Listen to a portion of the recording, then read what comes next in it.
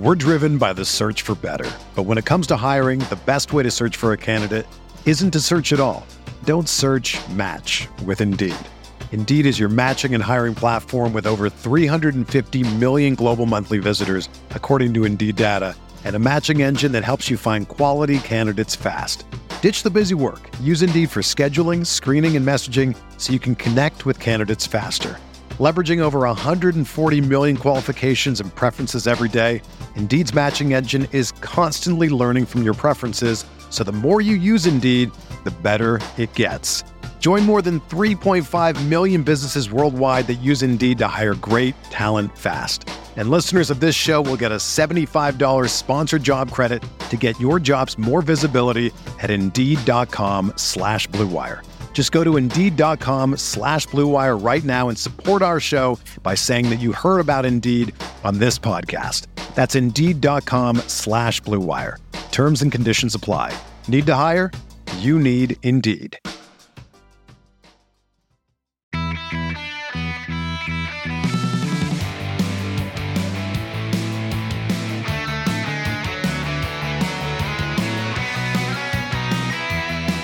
Welcome to episode 341 of the Barcelona Podcast, brought to you by the Blue Wire Podcast Network. I'm Dan Hilton, and he's Emil Evanesian. How's it going, Emil? I'm still floating, man. Last night was something. I mean, I'm glad I have a bit of a runway, because finding the words for kind of all that was last night is proving a little bit challenging. So hopefully we can crack that nut today. Well, in context, the majority of our show and why Emil is speaking the way he is he was one of the 91,553 fans in attendance at the Camp Nou last night for the Femení El Clásico win in the Champions League. But before I get to that, though, I want to give a quick little behind-the-scenes brief update. The website was down for a few days for those who regularly check barcablog.com, but thanks to Patreon Armando, he helped me out. The site is back up and running. Now, there is still plenty of surprises, to say, in the near-term future for the website, so keep an eye out, and I'll also announce everything here on the pod. But yeah, we have some exciting things in the works, but unrelated to that, the website was down for its own maintenance and technical issues. So again, a thank you to Patreon Armando, a big shout to him for helping me get that back up and running. So barcablog.com, check out YouTube, podcasts, articles, all the different stuff. That's your landing page for that. And you might have found this podcast at barcablog.com, but we today are talking for the entirety of the first part of this segment. We'll do a little bit of the men's news at the end, but let's do it. Barcelona beating Real Madrid 5-2 in El Clásico, 91,553 people, a world record at a women's football match, all happening at the Camp Nou. There is an argument for Barcelona, Real Madrid to become a proper El Clásico, with Atletico Madrid dropping their level a bit and not keeping up. And it was a reminder to me, Emil, not to say how long I've been hosting the show now, but even in the 5 years since I started talking about the Femení, Real Madrid, not only did they not exist, but even CD Tacon for a while before Real Madrid even entered the fray. Now we're talking 3-4 years ago.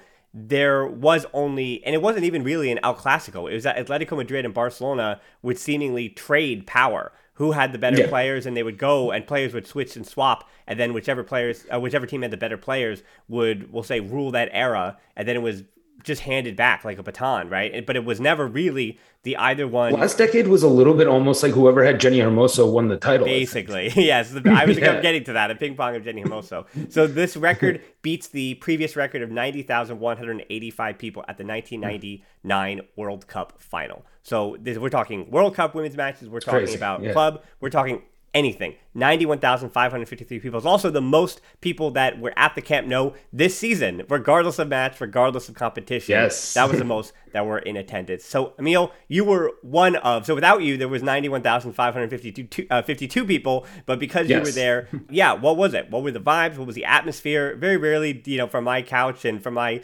little studio here do I care about that, but yeah, you were there. It seemed like the atmosphere was even beyond what we could comprehend. I mean, partly out of convenience, but so it's about a half an hour, 35-minute walk from my apartment to the stadium. So I did the walk, and it was about halfway, 2/3 of the way through. You started seeing people, and it was men, women, kids, just all sexes, ages, everything. Barca scarves and, the jerseys on and stuff. And slowly, as you walk down on Diagonal, kind of towards the stadium, it was almost, there was like more and more kind of the contingent of ball ground sort of grew as you got closer. By the time you got to the stadium, it was literally as crowded as I've ever seen around Camp Nou, but there was really a vibe. I mean, I've never been to a massive, like a Champions League game at Camp Nou or anything like that, but this was the most kind of buzzy, just there was a palpable excitement even in the last, I would say maybe quarter or third of a mile walking up to the stadium, let alone once you got inside. And inside, I think the best thing about it was it had a massive big game vibe to it. You know, no one, I mean, obviously everyone was there because it was, you know, the Femení and things like that. But at no point did it feel like we were here to make up numbers, or it was some sort of like gimmicky, let's break this record sort of thing. This was El Clásico. We were here for a Champions League game to send Real Madrid home. And that was that, you know, and none of it felt the least bit, I don't know. I mean, it all felt so organic. It was so sincere and so earnest. And, you know, once the momentum just started with just the singing and the chanting with kickoff and that ovation, it never really let up. I mean, I would say in all honesty, for probably 80 of the 90 minutes, the entire crowd, or, you know, the vast majority, we were on our feet, singing, shouting, you know, like a lot of bouncing. And it felt like it felt momentous for reasons that had nothing to do with the head count in the stadium, if that makes sense. Well, it does. Alexia Putellas, before the match, kind of called it. She said that this was going to be a before and after moment for women's football. And she definitely has an argument for that because, and I'll say this in a really cynical way, is that, you know, I saw this online, that if one ticket on average at that Camp Nou match last night sold for 10 euros, then that match was worth to the club 100,000 euros at the gate. If that was, for, you know, we're just, again, for numbers' sake, making it simple to say that if every ticket was worth 10 euros, then it was 100,000 euros for that match. And so with the 900,000. So we're saying 10 euros per ticket, person, right? Yeah. So that would be so it's 900,000. Close to a million euros. Yeah, right. And thank you for that. Yeah, so way more than what I said. So so in that context, again, the cynical part of this is that those old crotchety men who make those decisions, and everything comes down to money and bottom line and the great argument. Because, you know, we could argue about the significance of women's football or all the nonsense about on the field or whatever. And what we say doesn't truly matter other than what we do. And that's showing up and tuning in and putting eyeballs on it and putting butts in the seats or Kool-Aids in the seats and showing that there is a support behind the game and that people are willing to spend their money on the game. And that's going to take all of these old men that, you know, were wondering on whether or not it was possible, because and the great irony with the women's team is they don't fill up that 6,000 person Johan Cruyff Stadium, but the event, the proper marketing that was done, the support, the backing, the fact that weeks leading up to this match, the club was supporting it, the city was all saying, hey, this is going to be an event. Yes. And if you can create an event out of a sporting event, right? You can make it a special event leading up to a moment, then you can get this kind of response. And as I said, this response equaled the bottom line. It equaled $1 or €1 rather, and many euros. And that's the kind of thing to say that, oh, your investment in women's football is going to pay off. And so it's no surprise that this is Barcelona versus Real Madrid, because Real Madrid, as much as, you know, we detest them, they might have been a little later to the party than Barca, but Barca were also, well, quote unquote, late to the party as well. They were 15, 20 years behind some of the other programs that have been going on in women's football, and the way the clubs are investing in their women's teams. I mean, again, Lyon, Wolfsburg, those examples, and it's just at the grassroots level. So for all of this support to be poured into the Barca Femení, and then in tandem, Real Madrid, it's creating something. It's creating an event. It's creating that rivalry on the women's side of things. I'm just so excited for what this could mean moving forward, showing that women's football can create an event and women's football can be important to their. It's so cynical to say that, but that's really what this before and after moment is.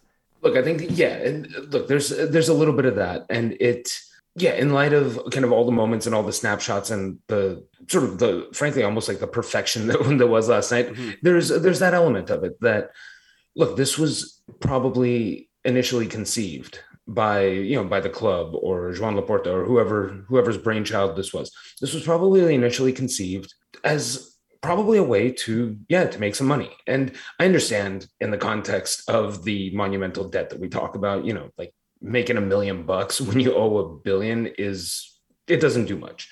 But I understand too. And I think there was also a sense that we can establish ourselves as the rulers of the women's club game. We have a mobile and enthusiastic fan base who, I don't know if they expected 91,000, but they probably figured they would get a large and spirited crowd. Well, and I'm saying beyond this though. I think we're going to really focus on the Femení, but I'm saying beyond this. I'm saying if you're Bayern Munich and PSG, 100%, and if you're Chelsea and you're Man City and you're Arsenal and you're Manchester United, this should be a lesson to you that put them at Old Trafford, put them at Stamford Bridge, put them at the Allianz Arena. And give your women's teams the platforms to not equal this number, because it's, again, the Camp Nou is just something different in Europe. It's the biggest stadium in Europe. It's just literally bigger. Correct. Although, but I was thinking that Florentino Perez is going to pay every Madridista he can find to fill the Bernabeu. Oh yeah, and probably tether 1,000 overloaded hot air balloons, which is totally fine. Claim to the Believe record. it or not, like as much as I detest everything that the man does, it's that is good thing for women's football. Trying to push his team forward and creating this duopoly in Spanish football is great, because that was also the worry that this women's team isn't truly tested. And I guess, we can pivot to talking about like what actually happened in the match and gave you something to cheer about, but also gave you a question of having to be able to watch an enjoyable match that actually, not to say required a comeback in the tie, but was technically a comeback in the match itself. And going in, there was no Licky Martins, no Asiswala. And the big question for this Femení team, for those who haven't been following along this year, health will be the key to this team potentially repeating as Champions League winners. That's it. They're the best team in Europe. They're the most talented team still. But if they are not healthy and do not have the depth required when the matches truly come down to it, then they may not win the Champions League again. I want to warn everybody with that. When you think of great duos, who do you think of? Jordan and Pippen, or LeBron and Dwayne Wade. I talk about basketball a lot here on this podcast, but for the Barcelona version, there's Piqué and Puyol, or Piqué and Mascherano, or the easy example of Xavi and Iniesta.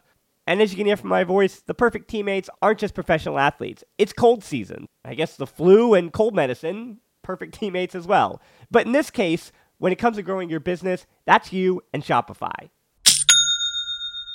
Shopify is a global commerce platform that helps you sell at every stage of your business. Shopify helps you turn browsers into buyers with the internet's best converting checkout, up to 36% better compared to other leading commerce platforms.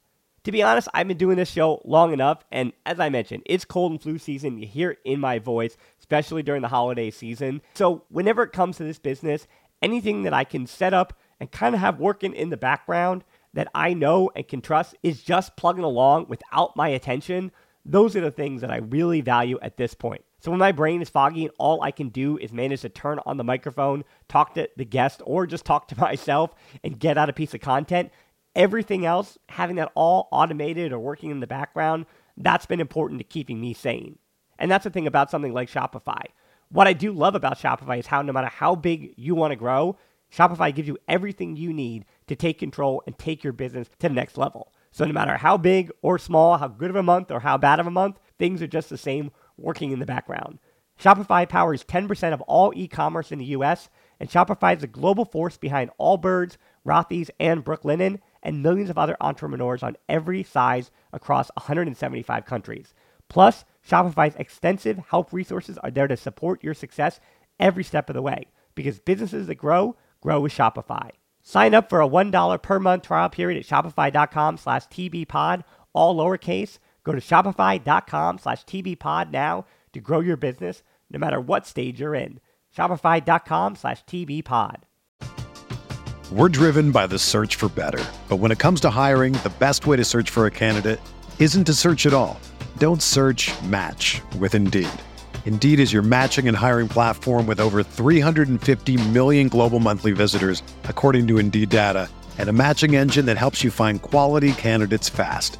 Ditch the busy work. Use Indeed for scheduling, screening, and messaging so you can connect with candidates faster. Leveraging over 140 million qualifications and preferences every day, Indeed's matching engine is constantly learning from your preferences, so the more you use Indeed, the better it gets.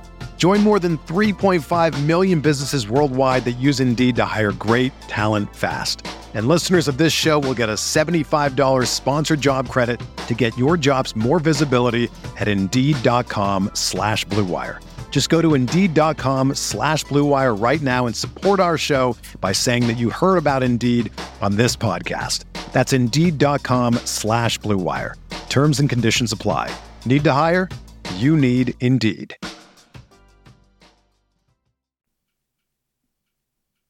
They started strong. They got on the board, what was it, 8 minutes in, I think. And the team itself actually looked great coming out. I would say maybe the first 3 or 4 minutes, there probably is a sense of, I guess in the most practical, literal sense, they have never played in this big a stadium, packed to the gills as it was, that loud, with the horns and the whistles and the whole you saw thing. What Caroline Graham-Hansen said, right? She gave a really, really emotional post-match interview, and she said that it was unbelievable. Like she couldn't. Yeah. They had to kind of shake that off of what that was. They couldn't imagine what was happening. And there was a little bit of a sense of that, and I think there was, because they would be kind of good for 2 or 3 passes and maybe half to 2/3 of a move, and then a pass would just be a little bit off. A half step ahead of somebody, or just a half a second late or something. I think a little bit. Not that Madrid ever actually challenged the area or the Barca goal in any consistent way, or at all for that matter. But I think the fact that for the Madrid players also, the whole thing, like this atmosphere of you're getting whistled when you're getting whistled by 80, 90,000 people when you have the ball, which is got to be a completely alien feeling. Yeah. So I think that also, I think everyone needed a few minutes to sort of gain their footing and find some manner of comfort zone.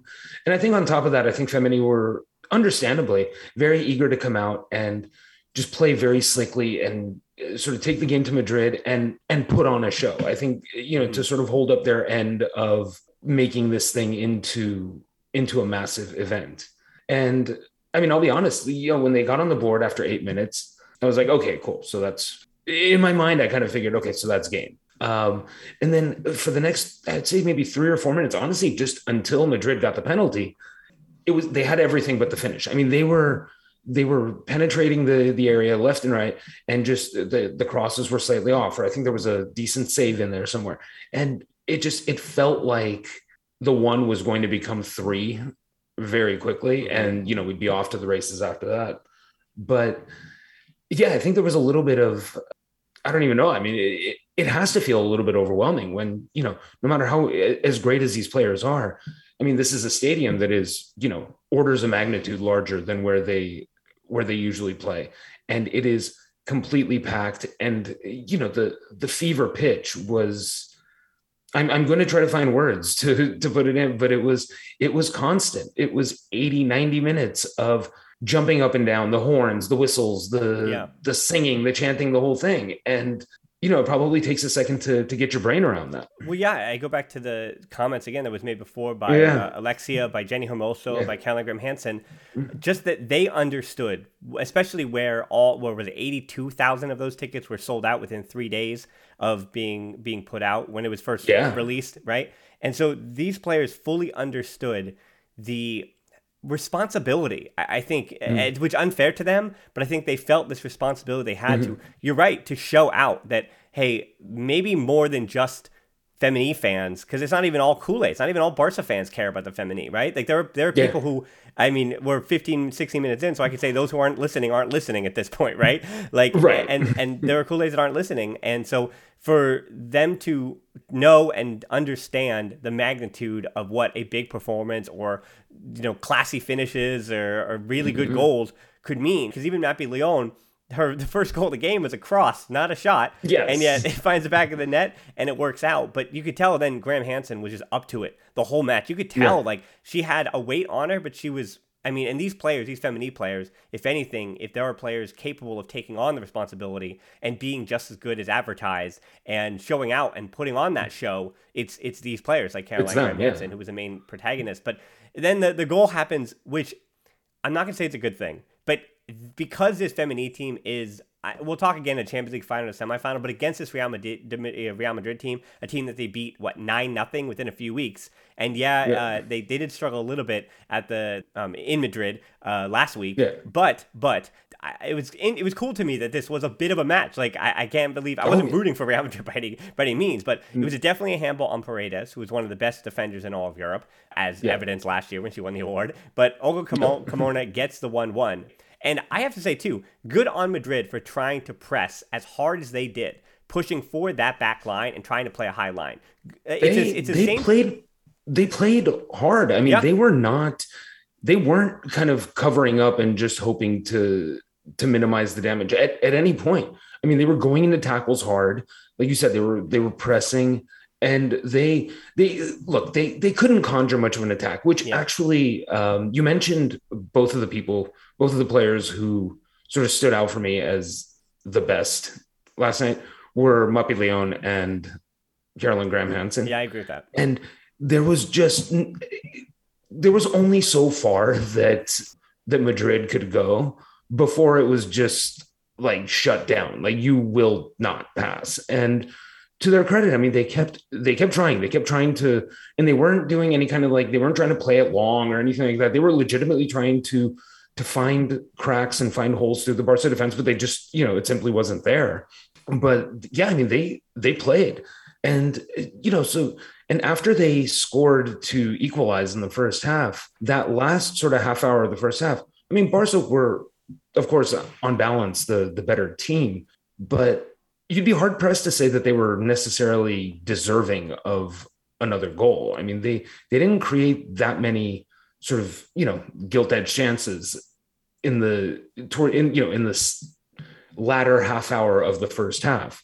And then when you come out of the locker room, there's already that little bit of like, well, this is weird. Why are we tied at home when we scored after 8 minutes? And then what is it? 3 minutes later, you get chipped from, 45 yards out or whatever it is. At no point did I actually think that Barca were going to lose that match. But I remember when that went in thinking, don't tell me, like, the sports gods have just a depraved sense of humor. Mm-hmm. And I was like, don't you dare tell me that on this night, the first thought that went through my mind, and this is deep in the annals, but I was like, don't tell me this is like the Mike Tyson, Buster Douglas moment where, just no one has even contemplated the possibility of defeat. It's more so we're going to judge you on how stylish your victory is. Yeah. And suddenly we're dealing with these new permutations that weren't even in the equation before. Well, I keep doing the Duke North Carolina college basketball thing right now for those in the U.S. Yeah, the Coach K thing, where North Carolina beats Coach K in his, in that final home game at Cameron Indoor Stadium. So it's a huge thing that North Carolina sours that moment. But now these two teams meeting in the Final Four, and people were wondering, has there ever been a bigger Duke North Carolina match with this? But this is Coach K's last game ever, right? This historic figure, and this match again, it felt like that a little bit too. In that this is Barcelona Real Madrid in El Clásico. For when that goal was scored, for me it felt like the first time. Like, I know these two teams have faced off before, but it's going to be a little bit, I think, before Real Madrid still gets a result against the Barca Femení. But when Claudia Zornoza's long-range effort, you're right, chips, uncharacteristically poor goalkeeping from Sandra Paños for the 2-1. Like, in that moment, I'm like, oh, okay, so this Champions League tie, that Alexia Putellas late goal from the first leg looking gigantic at this moment. Right? Yeah. Because now they're at least they're still up 3-2 at that point. But then you're right. There was that flip. I mean, that switch was completely flipped. Aitana Bonmati, who had been kind of quiet from her perspective, for the player who was she was the woman of the match in the Champions League final last year. She's been so consistent this year when healthy. So the immediate answer from her, Hermoso feeds her, and just a calm and classy finish. She was I was going to say that was so cool. I mean, she just sort of strolled. I say strolled in. I mean, she made her way in. She eluded defenders, but it felt like she just sort of, it was like she had decided that things needed to be set straight. Yeah. And just, we need to restore the natural order. And she just went, and it was almost the equivalent of dunking on someone. Like she just went in and she was like, okay, fine, you're not leading anymore, at least, like now we can actually get down to the task at hand. And we don't have to drag this out. We don't have to worry about trailing you guys for 15 minutes and, even giving this a moment's thought anymore. Yeah. And then the third one, Claudio Pina, a reminder that she's still just 20 years old. And I really did think when she went to Sevilla last year on loan, I wasn't sure where her future was going to lie, just because of how deep, as I said, Martins and Aswala weren't playing in this match. But with all the injuries that have occurred for the Femení this year, Pina has been so essential. And she's been hurt herself, but she's been so essential to that depth up top. And then when Bruna Villamala, the other young striker for the Femení, goes down, you needed somebody to just, as much as this team wins 5 or 6 every single match seemingly in Spain, and they've won every single one, they won the league with 6 games remaining, you still need, who's scoring those 5 or 6 goals, right? So if you're missing all your forwards through injury, you still have to, still need someone to score. Someone has to be scoring those, right? It's not going to just be Sandra Panos or whoever's still healthy. So I was uncertain about her last year with Sevilla. She was. I think she's the most highly touted. And again, the understanding of youth football in women's Spanish youth football is like, in its infancy, but she was really the first one I had heard of. We heard about her about 15, 16 years old, so about 4 or 5 years ago, just as I was starting the pod. I was doing those La Masia profiles on Barca Blog. I was digging deep, watching Cadet A, U16s for the men, or the U19s for the boys, for the Juvenil A's. And so the only real name that I could find that had any kind of footing for the Women's Academy, which again has made huge strides again in the 4 or 5 years, was Pina. Even Villamal wasn't really too much on her. And then Jana Fernandez, who was unfortunately one of the other young players who was out for the season with a knee injury as well. So I hope she gets healthy for next year, but she's also part of the future. But for Pina to score that goal, right, that 3-2, it again felt like, okay, Barcelona, even though Hermosa is in her 30s and, she still got quite a few years at the top, but Pina is going to be there. She'll be there the minute if also Swallow decides to move on or Martins decides to move on. You have Pina. Yeah. She's right there. And an absolutely wonderful finish as well, just like the Atana Banmati, where I'm watching that and I'm saying, hey, this is a goal that is a highlight. It's not just like a ceremonial penalty kick or just kind of goal. Like when somebody watches the highlights from that match, Zornoza's effort, awesome, from 30, 40 yards out. And then, as I said, Aitana's goal, great. Pina's goal, absolutely, again, terrific. That was the goalkeeper's left shoulder, lobbing in the top corner. Yes, fantastic. And then Alexia you couldn't place it any more perfectly. Like if they let you place it with your hand, but you'd pick that trajectory for it to go in. I mean, there was not even just a hint of. There wasn't a hint of sort of luck or keeper error about that. Just put it somewhere where you can't get to it. And, it was kind of you have to tip your cap to the attacker when they do it that well type of moment. Yeah. And then the pressure continues to at that point, Barcelona, you felt like they took that breath. They knew it was over, so then Alexia adds the 4th, and then Rolfo crosses in for CGH for the 5th. And Rolfo, to go back to Rolfo, like Alexia Butey, it's not she hasn't been as good as she was last year, but last year she was the figure. She was the main protagonist every single time. But as we mentioned, like this year, you've seen Caroline Graham-Hansen be just as good or arguably as bad. I think she might have felt like because she wasn't named in that top 5 in that short list for the Ballon d'Or, I think Caroline Graham-Hansen, she wrote some names down, right? 3 of those are her own teammates, but she did, but she wanted to write down the names of all the other players who weren't playing for her own team. And then the addition of Rolfo over the summer, you and I talked about that. And I was, coming over from Wolfsburg, she wasn't really a goal scorer. She seemed to be a bit more, we'll say, physical, or, she can dig in defensively, was a bit of her reputation. But I didn't think she'd fit as seamlessly well as she did. And again, going back to those injuries this season, Rolfo has been consistently healthy and consistently showed up. She's played on the wing. She's played center forward. She's basically played anywhere she's had to. I was just going to say she's been everything that the club has needed her to be. Both in terms of, like you said, out of just sheer necessity, out of the need of just able bodies, but also just in her.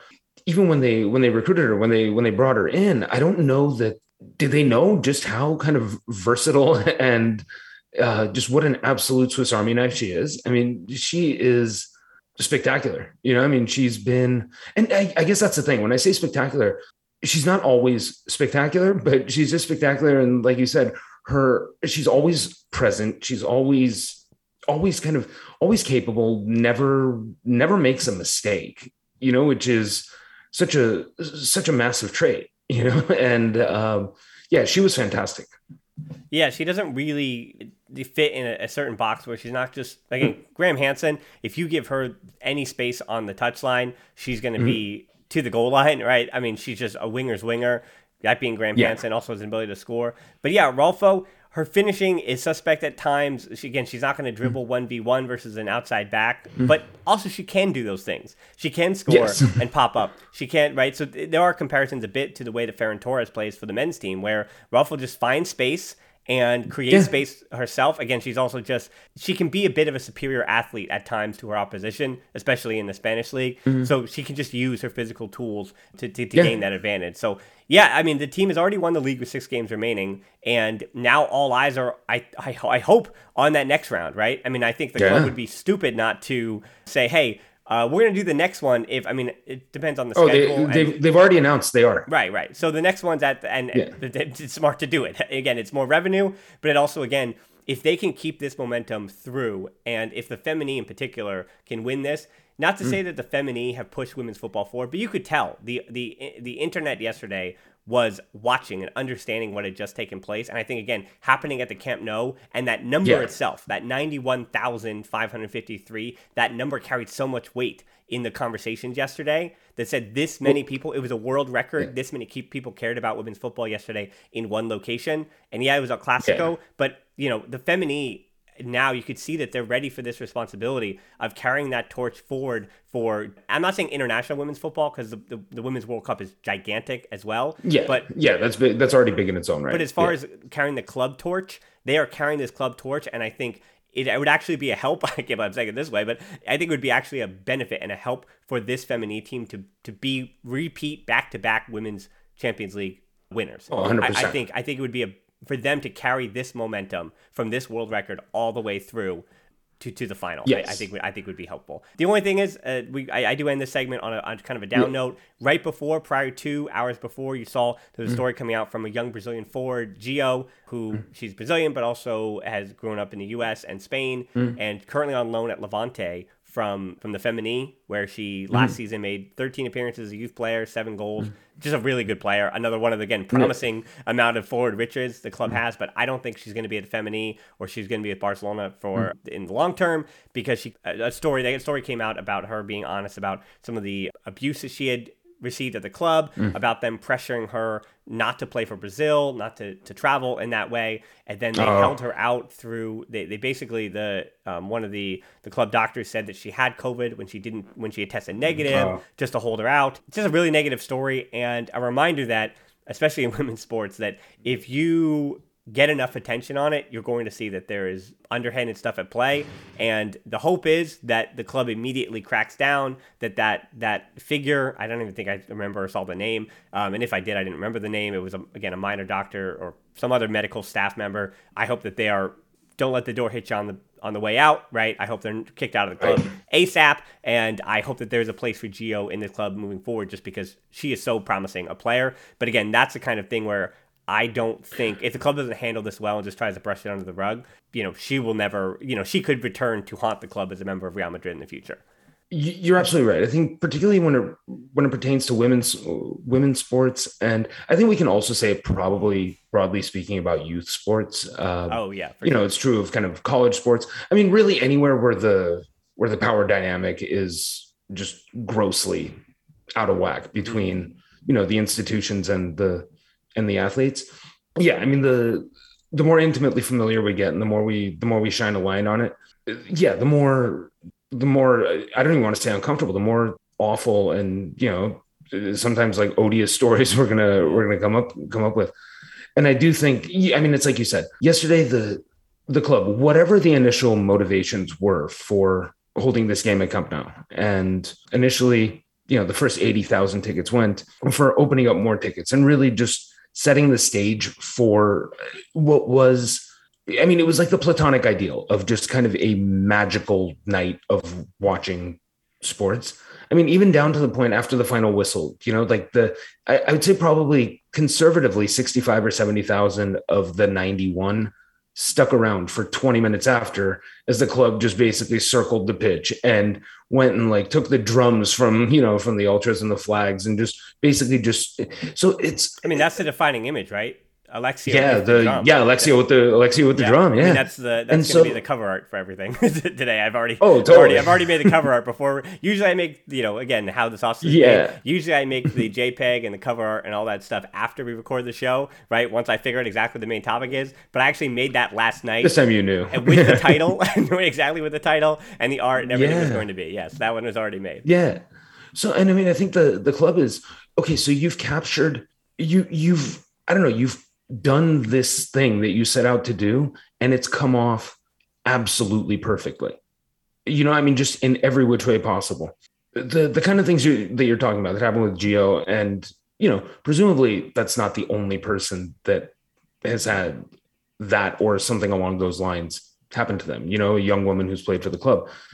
The one thing that you can absolutely do now is, short of trying to make whole or sort of make right with the people who've been wrong before, is exactly like you said. You have to make sure, I mean, like damn sure, 100% sure that this isn't happening now, and that there's not an environment at the club that is encouraging that sort of thing or allowing that sort of thing to happen and to really gain momentum, because you don't want to do this one phenomenally great thing on the one hand only to be undercut by, stories of, whatever, systemic negligence or, systemic malfeasance. Yeah, because this stuff is going to start to stack up on top of each other. I mean, don't think anybody didn't forget the Albert Benegas story from just a few months ago with the youth academy. So yeah, these negative stories are going to continue to pile up. And Barca, the finance stuff and all the mishandlings of the executive stuff,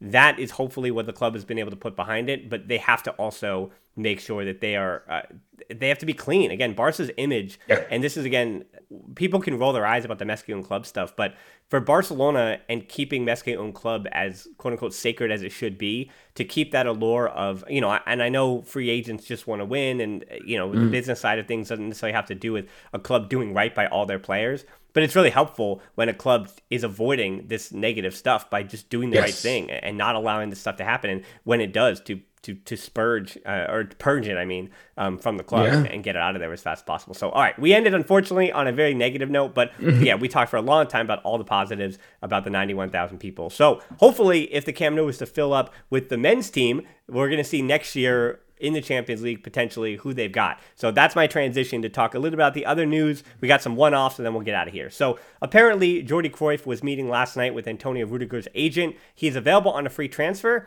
and I didn't think, based on the wages that Rudiger was apparently asking for, that he was going to be in the ballpark. We already know Christensen is on his way. So it seems like Barcelona, also, as Blaqueta is reportedly staying at Chelsea, his contract extended for an additional year after an appearance clause, which seems weird that it's just being mentioned now as if, he was, obviously the club captain is probably going to reach that appearance mark. So why was he spoken about as a free agent? And it's a confusing time for that thing to come out. Also, why would that now be relevant after all the garbage with Abramovich? So yeah, it's a confusing time for that to come out, but I know Xavi wants Azpilicueta. He knows him personally. He knows he's going to be just like Dani Alves, such a great leader in the locker room. And he's also, 5 years younger than Dani Alves, or 6 years younger than Dani Alves. But Rudiger would be the quote-unquote big fish, the one that that he's in his prime. And if he is available, especially on a free, if he's available with proper wages. The only question, though, that I think is being brought up, Emil, for you to answer is, do you think that's a sign of Araujo's renewal being in a confusing place? Because the reports also this week are that the Araujo and Gabi, there is less worry than we should have, but until that's done, it's not done. Well, between the two of them, the Araujo seems like if one of them is going to get complicated and contentious, it sounds like it might be Araujo. Yeah, it's not Gabi. Gabi's more than Gabi. I'm not worried about that. So, there might be a hint of that, or, even if the club don't know with absolute certainty that the Araujo situation is going to get ugly or possibly just break down altogether, getting Rudiger on a free transfer, if you can get him, like you said, on wages that are palatable and with no transfer fee, that's almost the type of situation. I mean, you sometimes you say it in other sports. I mean, you might even say it, it's applicable in football sometimes too.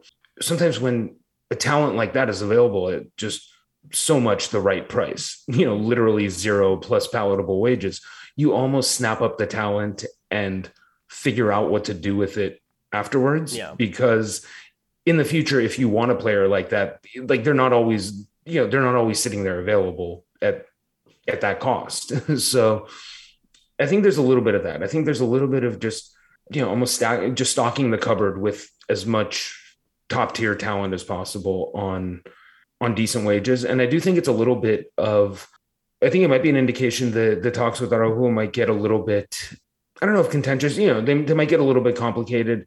And it might also just be a signal to him and his agents that, again, as they've said to so many other players, if you don't want to be here, if you're not willing to do the things that, and we can always get into, endlessly kind of, is it on the player to do what the club, kind of to put the badge over his heart and do what the club wants him to do and forego money. Yeah. That's not the question right here, because I definitely have my opinions about that. But, it might be a sign that if you're not willing to play ball, if you're not willing to do the things for the club and what we need of you, no one is bigger than the club. And so we can find world-class talent to replace you. Well, and I think that's like the big calm about Laporta returning, that the biggest question about Laporta, was he going to be able to return Barcelona to a place of leverage in negotiations? And it sounds like if that is the case, like, again, it's the business side, it's ugly, but it sounds like if Laporta is able to go into these meetings with these players and say, hey, we are in some financial mess. I know you like it here. I know that, we're going to return to European glory soon enough, and we want you to be a part of it. Here's a number that we can offer you based on our problems. There are other players, though. Like, if Barcelona are truly a destination again, and there are other players who are willing to come for that number, and then Barcelona are going to go out and get those players for that number. And, it does give them leverage again. And I think Dembele is a different case, because Dembele, not to say that Araujo isn't a special player, because he has the potential to be one of the best center backs in the entire world. And defensively, he's already up there as arguably one of the better defensive center backs in the entire world. Oh, yeah. But just an all-around player. But Dembele is just so different, just such a different, special kind of thing that fits in a way that you can't really truly like-for-like replace, as I talked about on the earlier show in the week with Rafinha. But apparently, even Dembele telling the dressing room that he'd like to stay. But on that one, even if negotiations begin again, what's truly changed?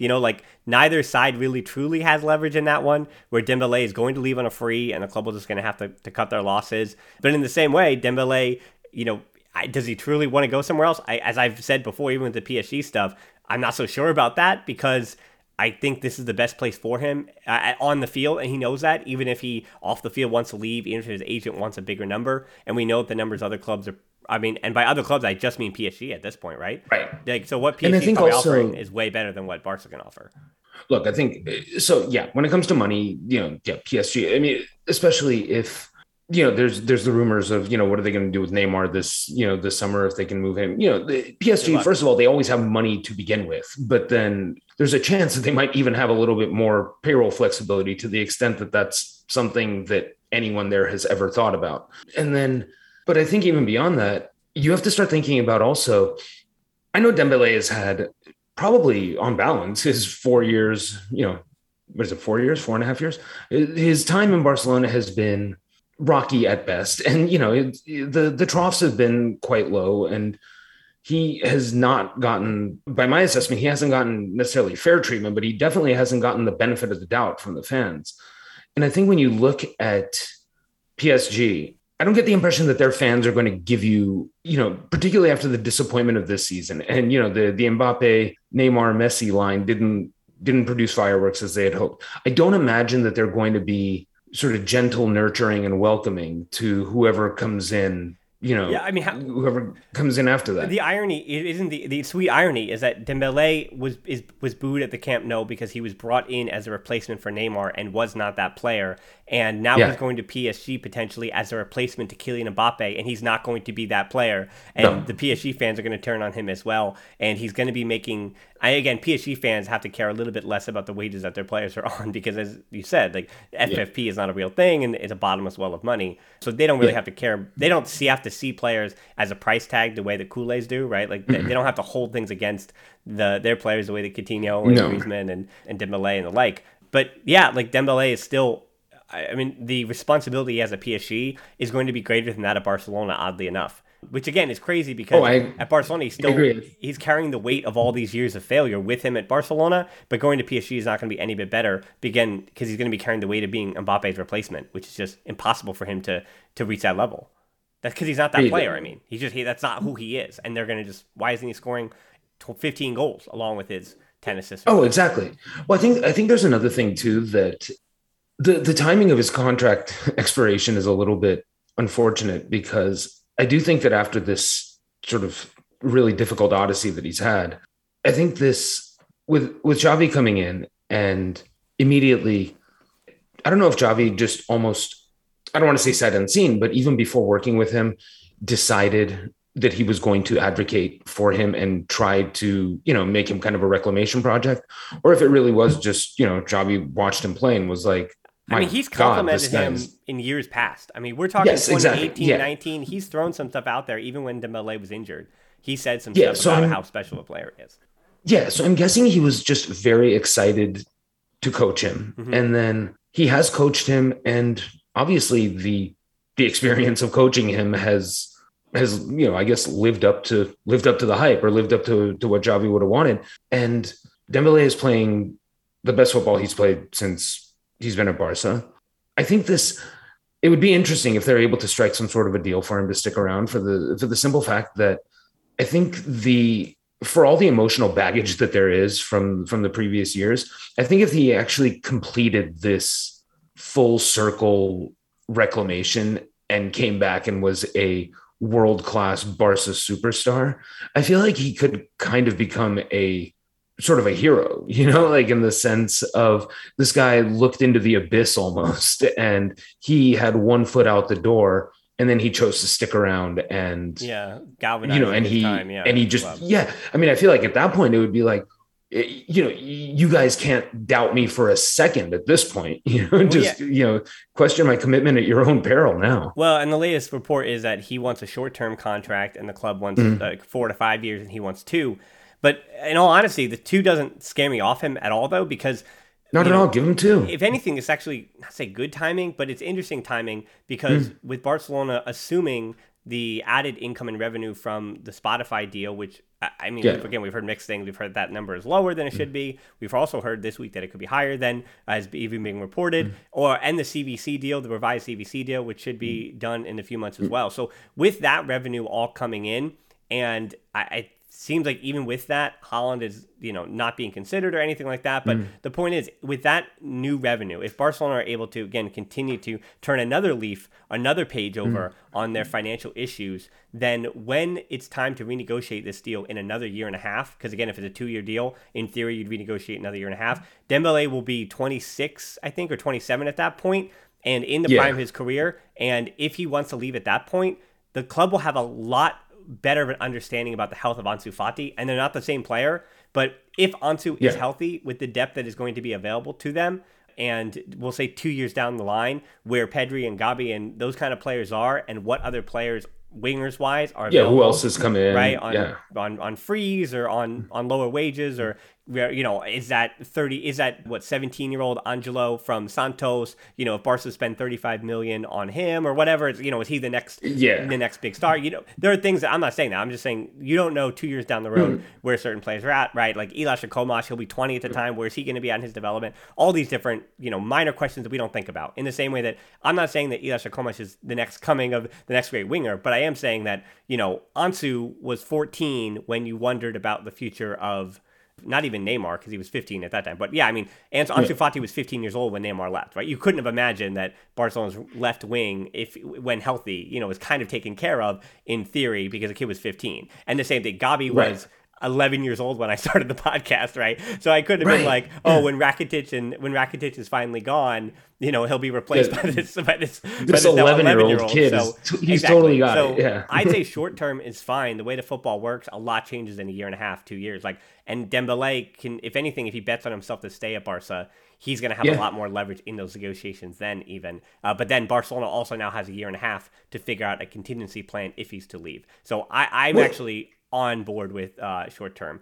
And then, I totally agree. Yeah. I think the signing him for 2 years would be, look, maybe you want him for 3 or 4 or whatever. I understand. Like, you get the cost certainty and, especially if you're going to negotiate a lower with a high release clause, it's easier to sell him on when he has a longer contract as well. And with that, and also if you're negotiating a lower salary with him now, if you're gonna talk him into signing for something that might be sub-market or barely like at the lower end of the market, you kind of want to lock that cost in as long as you possibly can. So it also sounds like this contract wouldn't be backlogged, and I think the reason why he's he's not going with a long term is also because in year 3 and 4 for the likes of Man United or PSG and Barca have done this a lot. They've done this always, that these contracts are backloaded with the highest numbers at the end. And it does happen with guys in their prime like this, where you put the most money in years 3 and 4.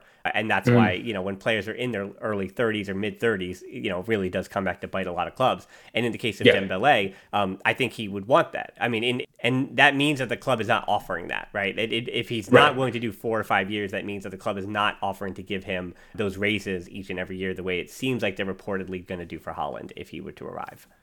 Yeah. And so, I think there's another element, but I think from Dembele's perspective as well, if he really, if he's sincere, if all these reports are to be believed, then he does want to stick around. And, there's fair reason to believe that he might want to. He's playing for a coach that believes in him. He's playing well and all of that. I mean, this 2 years might be the ideal, like you said. I mean, it's a little bit of it's more than a showcase, obviously, because, you hope that the club is competing for stuff in the meantime, but it's a fantastic opportunity to finally grow into a huge front and center role at Barca that, you were sort of earmarked for, but, was derailed so many times. So in that sense, he has that fantastic opportunity. And also in 2 years, like you said, if he wants to go, Barca have the option to sell him on, or, but they also have an option to assess where he's at if they want to keep him. And, you were saying a lot can happen in 2 years.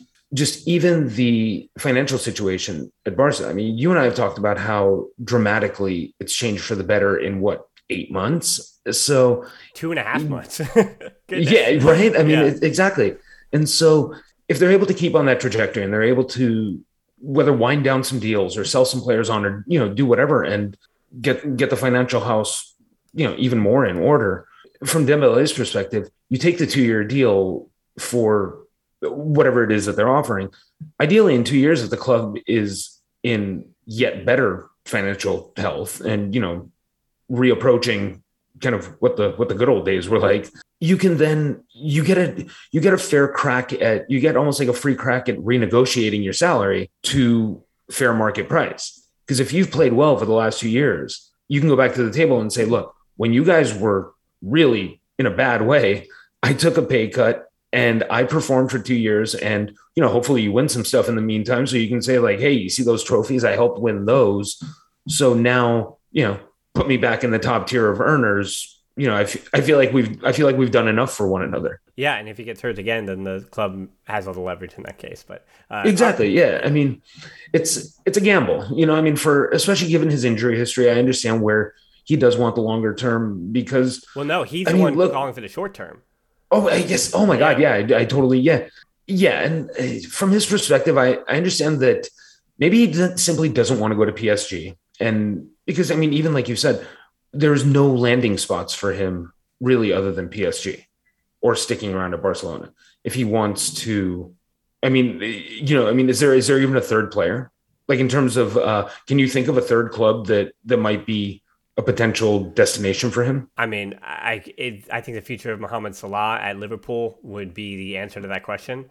They're a club that's bringing a lot of revenue. So they might see him as a B option, but I think that whatever they're willing to offer, Salah is also probably staying at Liverpool because it seems like, I mean, there's nowhere else that he's going. He's not coming to Barcelona. He'll stay in the Premier League. So, yeah, it is a bit of a musical chair as always.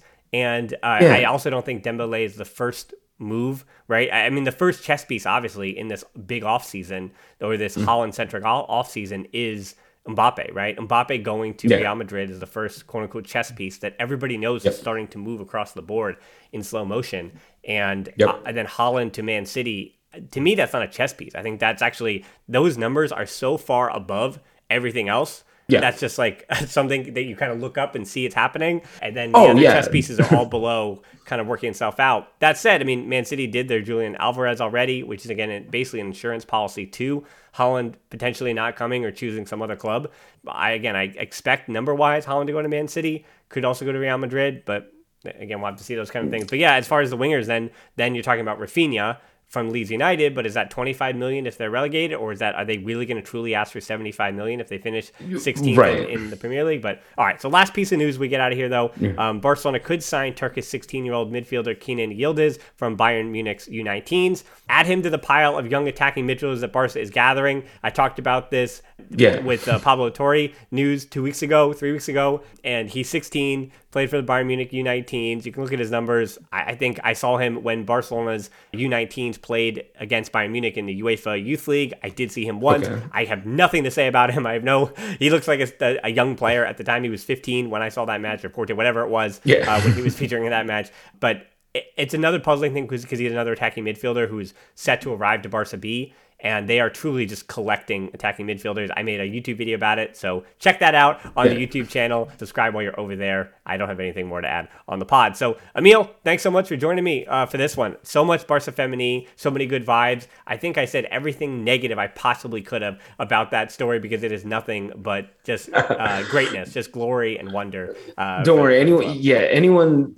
I will be riding. I will probably be just low-key drunk on this for a couple of more days. Well, I'm actually going on Saturday again to the Estadio Johan Cruyff to watch them, in all likelihood, hammer Villarreal. So it's a very Femení week. But no, I mean, the last night was just everything you said is with merit, but there was something just almost like it was spectacular. Like last night was just it was one of those weird magical things. Like, when you're there, sometimes you're like, hey, thank God, at least sometimes the world gets it right, Yep. And we actually had a number of podcast listeners that were there. I saw in the closed Facebook group that you can join. Just answer the questions. I let you in. And a number of people from the closed Facebook group were at that game last night. And it was so cool to see all these different videos from people that I follow, people I've met over the years hosting this, and just see that it really was a confluence of just a sheer multitude of people at this cathedral of the sport. And by sport, I mean women's football as well. So that'll wrap up another show. Follow Emil on Twitter down in the show notes. We're on Twitter and Instagram at the Barcelona Pod, as in Need13 for me. Already mentioned the closed Facebook group. Already mentioned YouTube. And then Patreon is the last place that, again, you can get in touch with me. Potentially, I'm a little more available there, let's say, for the Patreons. And again, a shout out again to Patreon Armando helping me out with BarcaBlog.com, where you can find all the different content that we make. But most importantly, thanks so much for listening to the Barcelona Podcast. Until next time, we'll talk to you soon. Forza Barca. Forza Barca.